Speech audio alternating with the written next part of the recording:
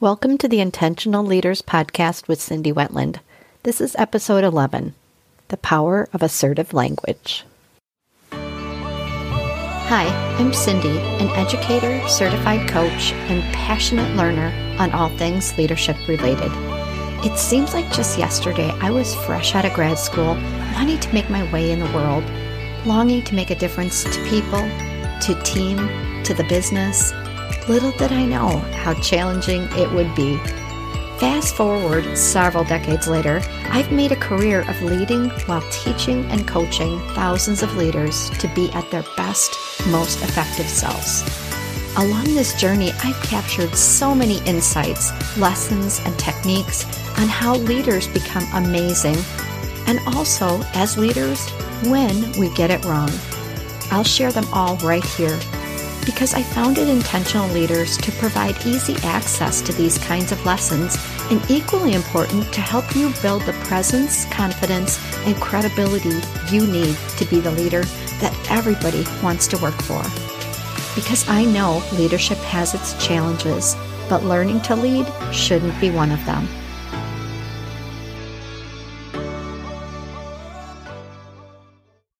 Have you ever dropped a hint at someone at work that just didn't get it? Or you soft-pedaled on feedback and it just didn't hit the mark? Or lashed out in frustration because you were just so irritated with someone's bad behavior? Yes, that moment.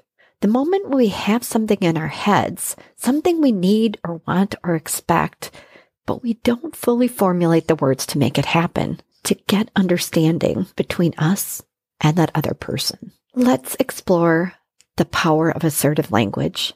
Assertiveness is bigger than communication. At the core, it's about how we feel about our rights as a human being, or as an employee, or as a leader. It's pretty easy to observe someone else's assertiveness through their body language or their actions, and in particular, their communication. Assertiveness is about mindset, and it's about our skill set, the ability to communicate effectively, clearly, and respectfully, not just to others, but also to ourselves. I once saw a comic, and this was, it was a while ago because it was a phone and it was a landline. Can you imagine, in an office? And there was the phone ringing and different employees utilizing different communication styles. One had a thought bubble. Shouldn't someone get that? Another one said, no one ever wants to answer the phone around here. I guess I'll have to get it again. Someone else said, pick up the damn phone. And yet another, please answer the phone. Do you know those different communication styles? Shouldn't someone get that, of course, is passive. No one ever answers the phone around here. I'll have to get it. That's classic passive aggressive. And pick up the damn phone is, of course, aggressive. But please answer the phone is assertive. Our style of communication can vary depending on the situation we're in and depending on who we're with. So here's a different example. Let's say you and I work together and we need to work on a project together that our boss gave us. It's due on Friday. We have a week to do it. And unfortunately, both of us are super busy, of course, because we're awesome. But you take Thursday and Friday off. And then I find that out. I scramble back to our boss. I ask for an extension. Of course, the boss gives it to me. I work on the weekend to get that thing done. Project went to our boss. All is good until I see you on Monday at the coffee machine. All right. Now think about those different scenarios. If I have a passive communication style, what would I say to you? Maybe nothing, right? Maybe like, can I get you some coffee? You look exhausted. I might not say anything at all if I'm demonstrating a passive communication style. If I'm aggressive, not only are you not going to get coffee, you're going to get a little piece of my mind, right? Like, hey, you took Thursday and Friday off. Like, why didn't you let me know? Or if I'm passive aggressive, which, spoiler alert, I am, I might be saying something like, gee, how was your weekend? I hope you had a great time off. You know what I did? And then I could just let it hang there until you figure it out, figure out I'm mad at you. Of course, none of those are assertive communication. I think what's interesting about communication styles is we don't necessarily have a universal approach. It may, again, kind of vary depending on the audience and how much power that person even has. If I'm your peer, I may not feel like I have the right to give you feedback. Maybe I would be a little bit more passive, or maybe if we have a long-standing relationship, maybe I'd say something kind of sarcastic and in fun, like, ha, ha, ha, right. Or let's say if I've known you for a long time, maybe I actually would be pretty aggressive because I'd be mad at you and I wouldn't filter my language. But in general, passive communication is very indirect. It's tentative. We not only hear that in the words, but we can see it in body language. There's a hesitancy, there's an awkwardness about it. Whereas aggressiveness is really, I'm not filtering my communication at all. And again, my body language would probably reflect that. I'm probably going to be closer to you, and I'm probably going to have a more aggressive stance. Passive aggressive is really all about the fact that I'm angry with you, but I don't tell you that directly.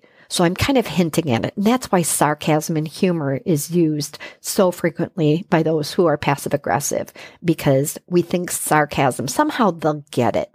Or maybe I send an email to our boss on Monday and said, hey, I was able to work through the weekend to get this done. And then I copy you on it. Yeah, that's fun.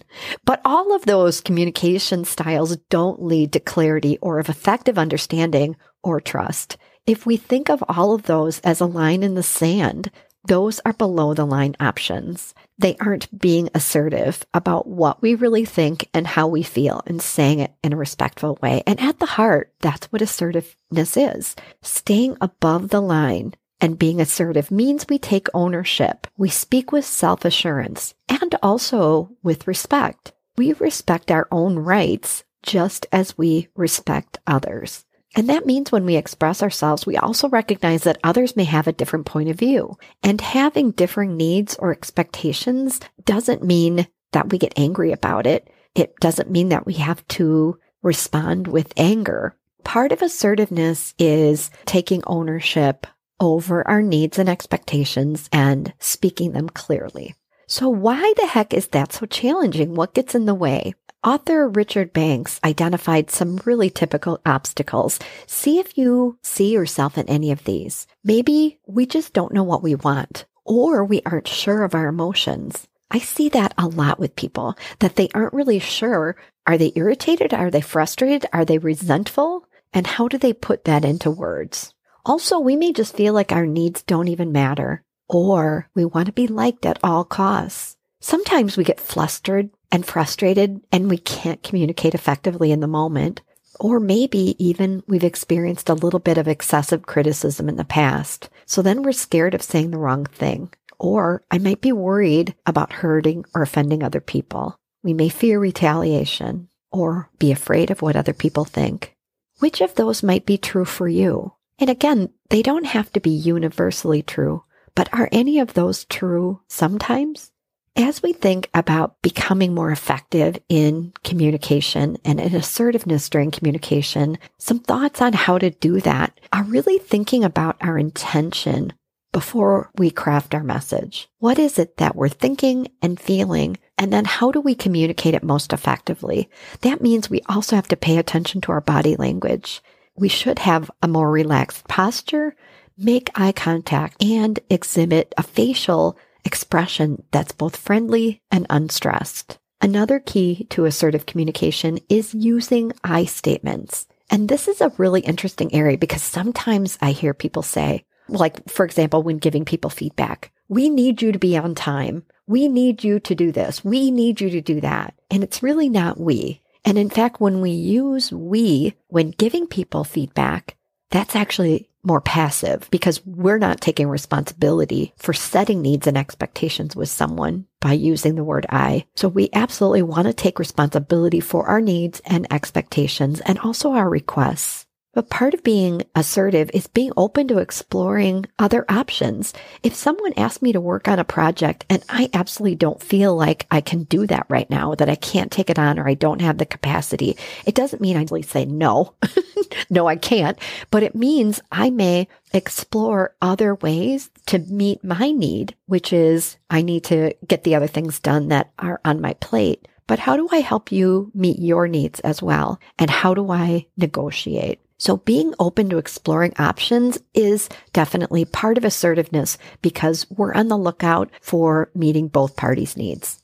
It also means that we say no when we simply can't do something that's either against our beliefs or that we're not comfortable with. I have worked in organizations where I had to say no to something that I didn't think was a reflection of my core values. That's hard to do, but it's also important to remain in integrity with ourselves. We also have to be really good and get more comfortable at expressing our feelings because they show anyway, and they can come out very indirectly in a way that just doesn't build trust. If we go back to the example of me and you working on the report together, or more correctly, you took off and I had to work on the report, I was resentful. I was angry that you didn't tell me that you were going to take off on Thursday or Friday. And then I was resentful that I had to work over the weekend to get that project done. But what you'll notice in the statements or in how I handled it and how I communicated with you,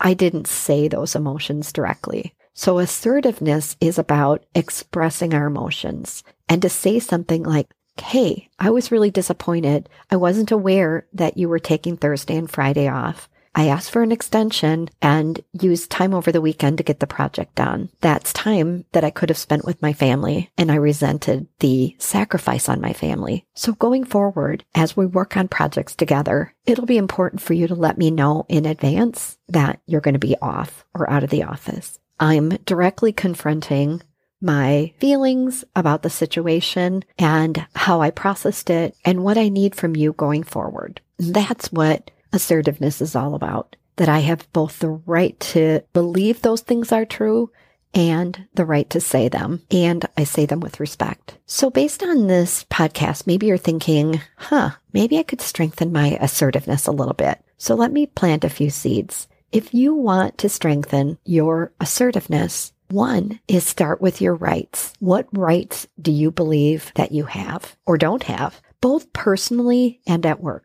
Assess your level of assertiveness and explore if it varies depending on the situation and on the audience. When and why? Because sometimes we defer to people in power. Sometimes we don't feel like we have the rights to speak up in certain situations, but you really want to consider how to apply assertiveness consistently. The third seed to plant is you really need to understand thoughts and feelings. Figure out what it is you want and need and how you're feeling and why. It's very challenging to use assertive communication if you're not clear on all that. If I wasn't clear about my resentment of you being out of the office and my request about what I need and want from you going forward, then it's probably not going to come out very effectively or constructively. Number 4 is focus on aligning our body language to our message. Typically, when there's a mixed message, our body language gives us away.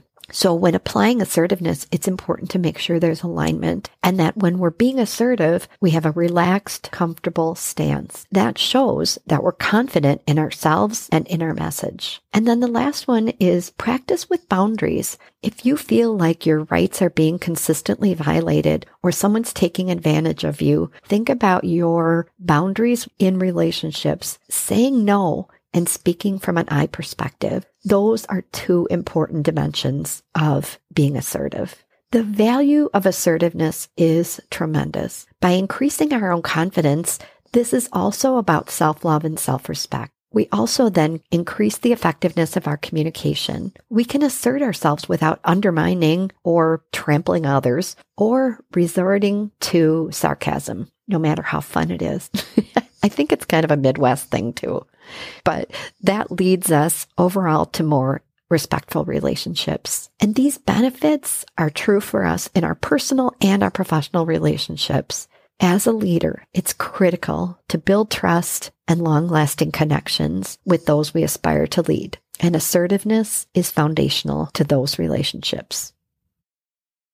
If you're not sure of your level of assertiveness, check out Manuel Smith's Rights of Assertiveness. That's attached to this podcast. As always, thank you for listening and join me next time because I'm going to be tackling the comment, I don't have enough time. Oh, the things we tell ourselves that aren't really true.